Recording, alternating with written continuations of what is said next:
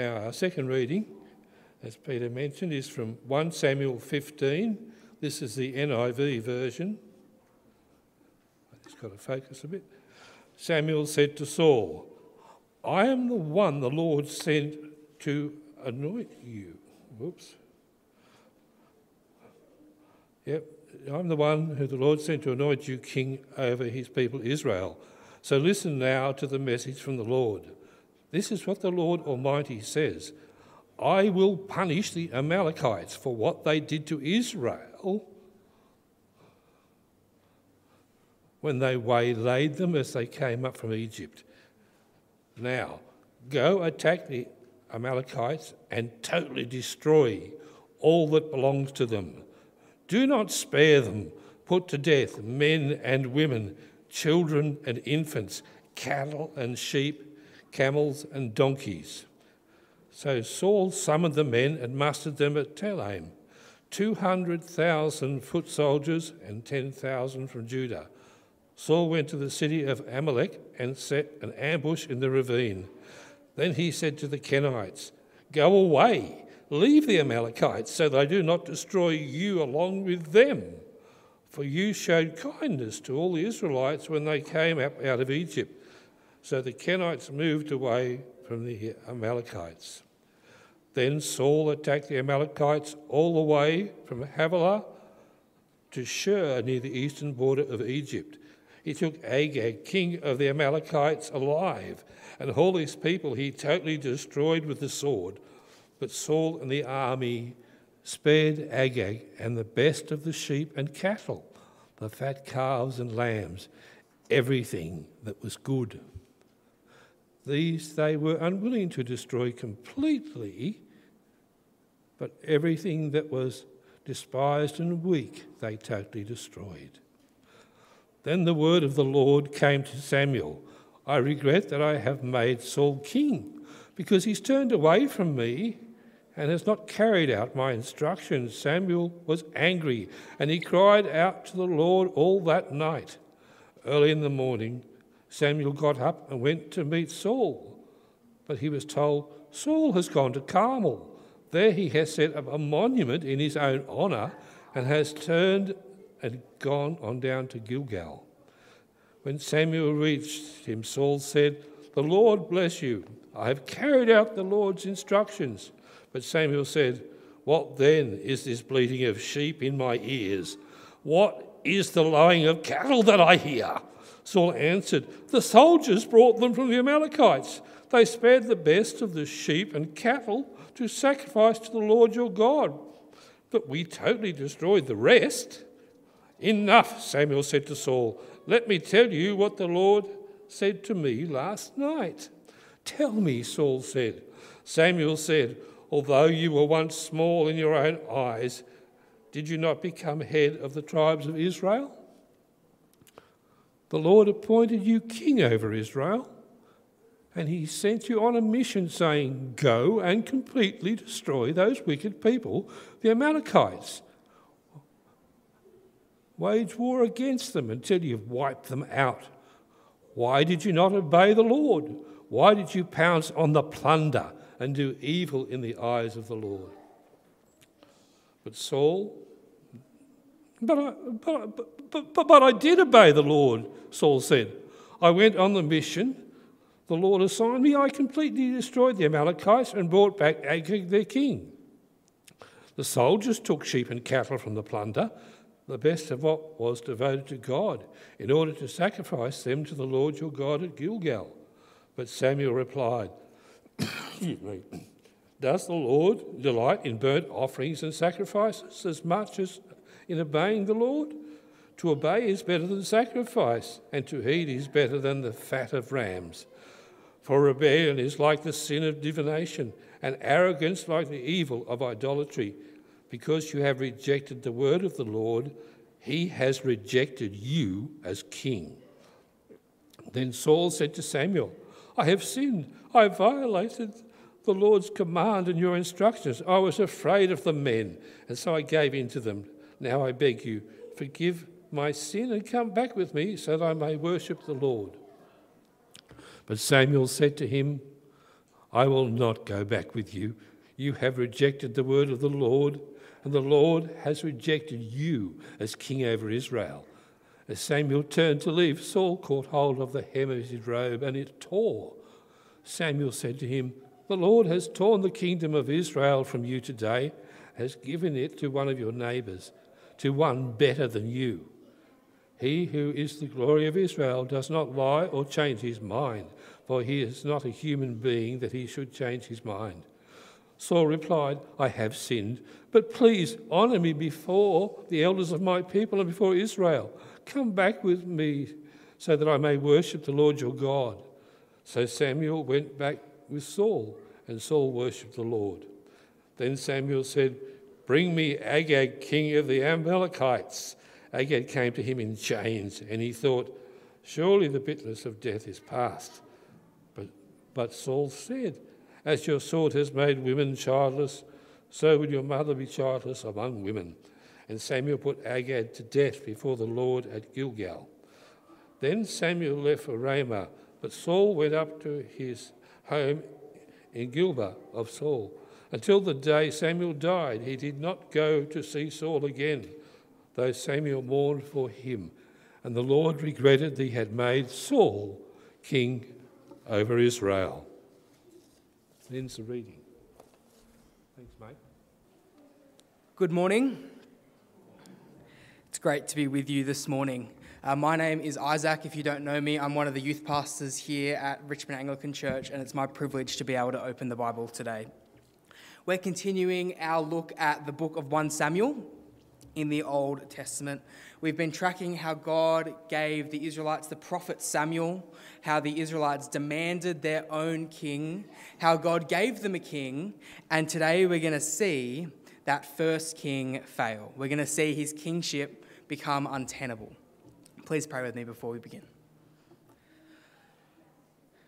Heavenly Father, we pray that you will be softening our hearts now to hear and receive your word. We pray that you'll mould our hearts, our spirits, and our actions so that we may glorify you and obey you more. In Jesus' name we pray. Amen. 2 weeks ago, my wife and I celebrated our 2-year wedding anniversary, which was very exciting. So, of course, we were reflecting on our marriage together in the last 2 years. And I was remembering how when you're engaged, everyone comes up to you and tells you how hard marriage can be. You hear it from everyone. And I think in at least my engagement bliss, I didn't really believe it at the time. You're like, sure, that might happen to you, but surely not me. Well, I was wrong, I'm happy to say. And I've learnt in the last 2 years that marriage can be really, really hard. Megan and I have had to learn to be patient and understanding with each other as we live together. That when Megan leaves the ice tray unfilled after emptying it, or when I leave the pegs on the line after taking the washing off, it's not the end of the world.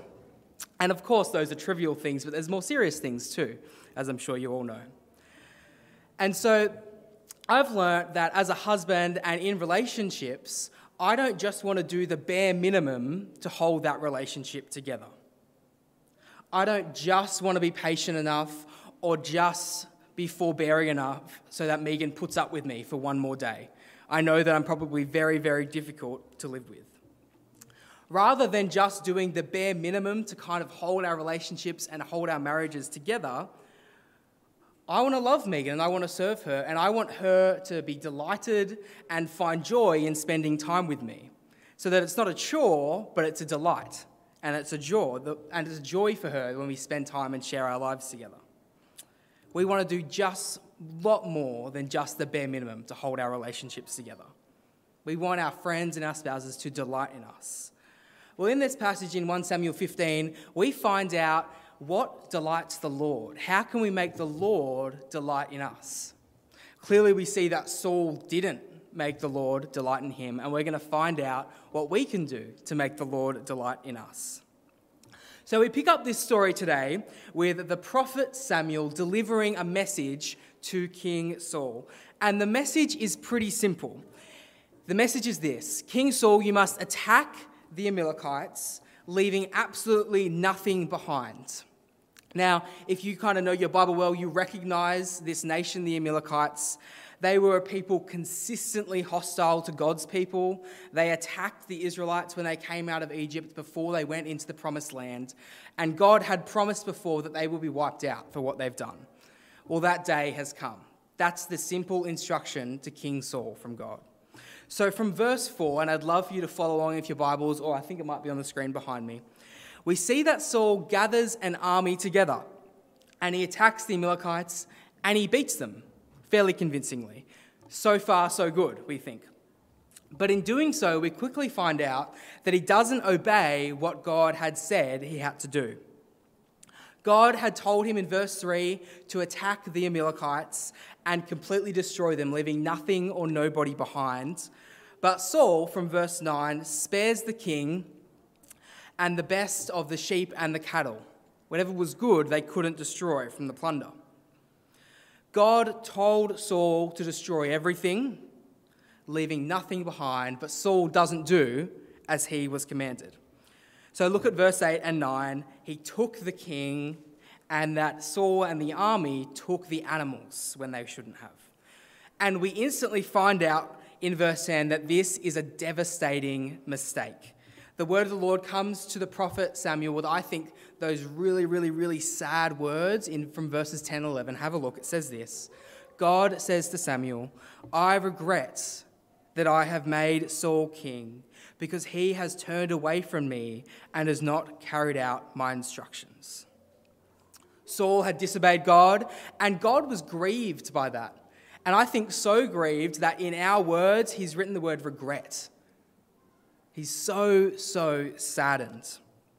And if the seriousness and the sadness of what's happened here is kind of still lost on us, I think Samuel's reaction is helpful. What does he do?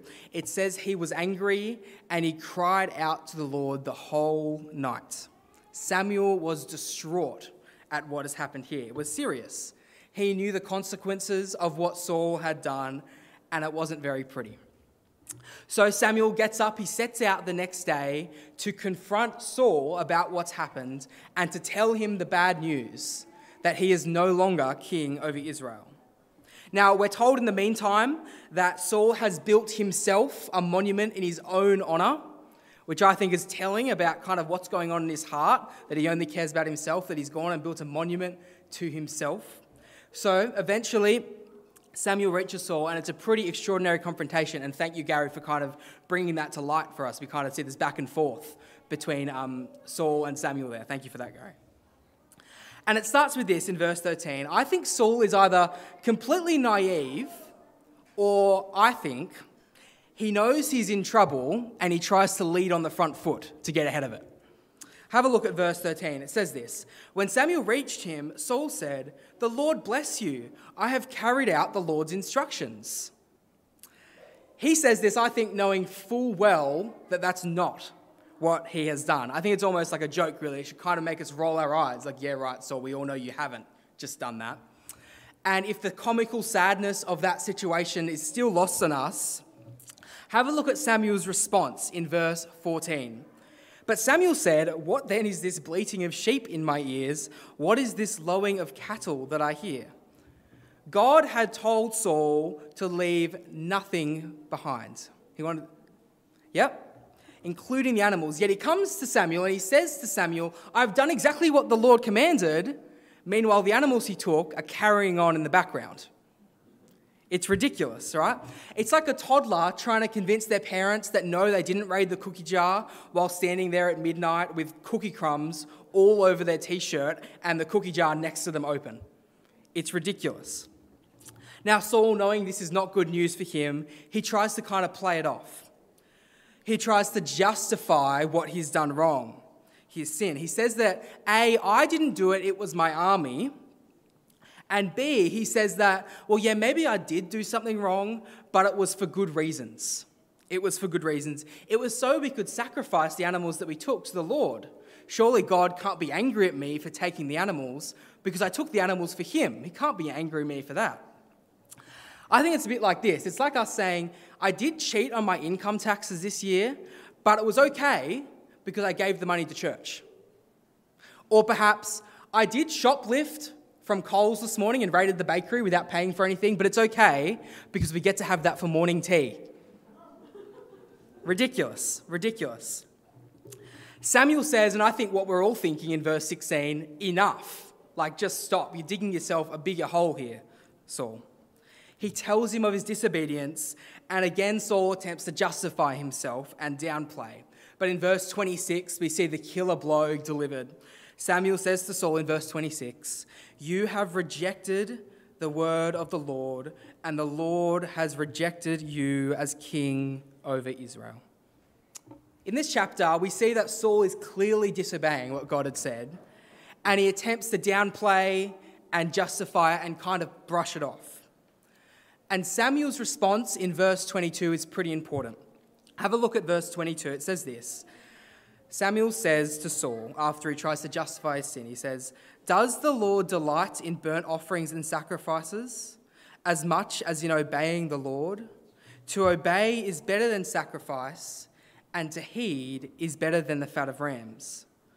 Does the Lord delight in burnt offerings and sacrifices as much as in obeying the Lord?" It seems that Saul doesn't really fully understand the seriousness of his actions, because in verse 30, even after he's been told that he can no longer be king of Israel because of what he's done, he makes quite an unusual request to Samuel. He still asks Samuel to honour him. He is still thinking of his own reputation, of his own honour, of how he's perceived by others, and he's still asking Samuel, "Please honour me." He's not acknowledging the seriousness of what he's done. And so Saul is cast aside as king. In this chapter, this first king of Israel fails. And the chapter finishes with those horrifying words again. The Lord regretted he had made Saul king over Israel. So we're brought to the end of Saul's kingship, this first king of Israel, and what can we learn? Well, at the start of this talk, we asked, what delights the Lord? How can we have the Lord delight in us? Is it just refraining from sin? Is it doing 80% of what God had commanded, like Saul did? Is it tiptoeing around the laws and the rules? Is it doing the bare minimum to kind of hold the relationship together? Well, what does Samuel say after Saul attempts to justify his disobedience and downplay what he's done? In verse 22 again, he says, "Does the Lord delight in burnt offerings and sacrifices as much as in obeying the Lord?" So what does the Lord delight in? He doesn't delight in offerings and sacrifices, in all the things we do as kind of outward signs of religion, but he delights in us obeying him, much more than those things. So firstly, if that's what the Lord delights in, that's what we should want to do. We should not just try to do the least we can to keep our faith intact. We shouldn't just try to do the least we can so that our co-workers and friends could still kind of justifiably call us a Christian. We should want to go over and above that because we want God to delight in us. Just like in our marriages, in our relationships, we want our friends and our spouses to delight in us, not just put up with us. We should wholeheartedly obey him. Not because of that we're scared of what's going to happen for us, but because we want God to be delighted in us. That's something that we should want in our hearts. And for Saul, this meant that he should have done what God commanded, even if he thought it wasn't right, and even if he thought he had a better idea. He should have done what was commanded of him in relation to the Amalekites. And for each one of us, it'll be different things. Not just doing the bare minimum, but actually obeying God fully because we want him to delight in us. It might be doing more than just praying once a day to tick the box. You might get up. I've chatted to people at Scripture at Richmond High who have told me that each morning they get up and they say the Lord's Prayer. And so that's enough. And obviously saying the Lord's Prayer is a good thing, but for them it was just a tick the box, God's happy with me now. It was doing the bare minimum so that they could justify calling themselves a Christian. But we should want to go over and above that. Maybe for some of us, it might be being more generous with our time and money. You know, I think often, and I do this myself, I've got to give this much and give this much time so that I don't feel bad about myself. And so others still think I'm doing the right thing. But we should be doing over and above that because we want God to delight in us. We want him to delight in us. The Lord delights in obedience, so we should obey him because we want him to delight in us. Secondly, if the Lord delights in obedience rather than burnt offerings and sacrifices, we shouldn't try and do what Saul does and downplay and justify our sin because of the acts of religion that we do, because of the offerings and sacrifices. Saul tries to justify his disobedience by saying it was okay because it was for sacrifice. Whether that was true or not, I don't know. And I think sometimes in our life, we try to do that as well. We try and justify and downplay our own disobedience in our own life because of the things we do. It might be, I serve at youth group every week. I take communion each week. I say morning and evening prayer every single day. I volunteer at Anglicare. I go to nursing homes to pray with people. I make sure I go to church every single week. I give a lot of my money. All these things are good things. It doesn't say that the Lord doesn't delight in offerings and sacrifices, but it says he delights more in obedience. So we shouldn't be trying to cover up what we're doing in our own hearts and our own heart and our own actions and our own intentions and motivations to God by what we're doing on the outside. God delights in obedience rather than those sacrifices and the offerings and the things we do.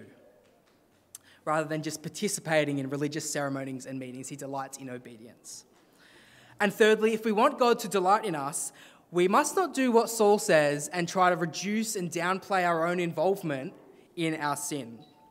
You notice in the passage that at the beginning, it says Saul took the king of the Amalekites and Saul and the army took the cattle and the sheep. But then later on, when he's having this discourse with Samuel, he tries to say that his army took the animals. It wasn't him.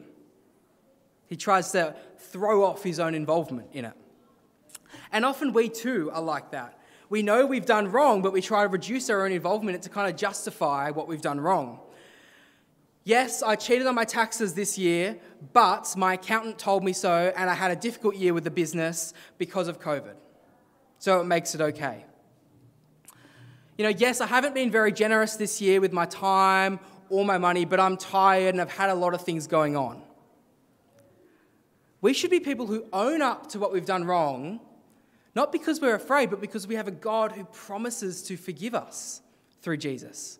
We shouldn't try and justify and downplay what we've done like Saul does.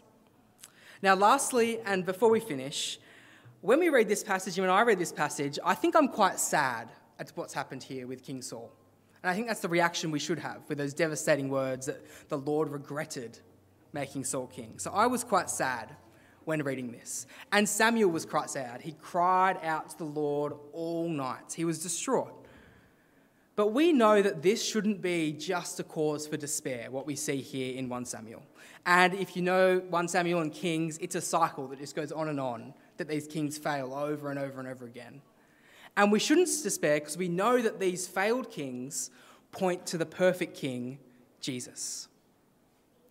Where Saul disobeyed, what does Jesus do? He obeys.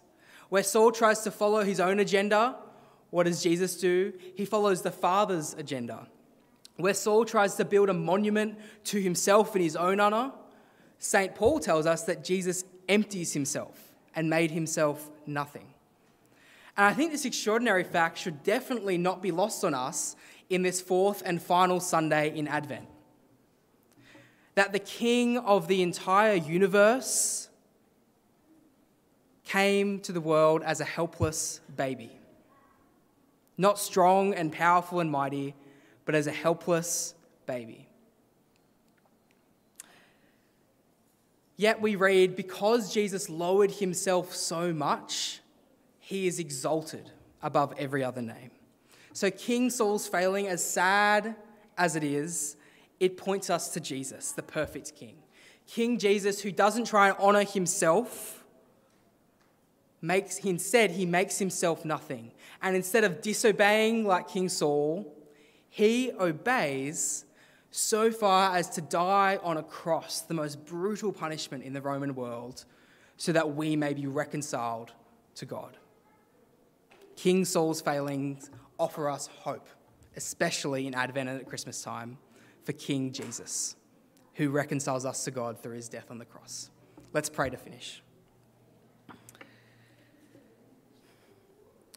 Heavenly Father, we know that you delight in obedience. So, Lord, I pray that you'll use your Spirit in our hearts so that we'll be motivated to do what you delight in, that we will obey you, not just doing the bare minimum, but doing it because we want you to be delighted in us. Lord, we pray that we won't try and justify and downplay our sins, but instead repent them openly, knowing that we are promised full repentance in Jesus. And we thank you so much for Jesus, especially at Christmas. We thank you that you sent him when we were in a hopeless situation, that he obeyed you even to the point of death on a cross. And we thank you that we can now be in a relationship with you again because of his sacrifice. In Jesus' name we pray. Amen.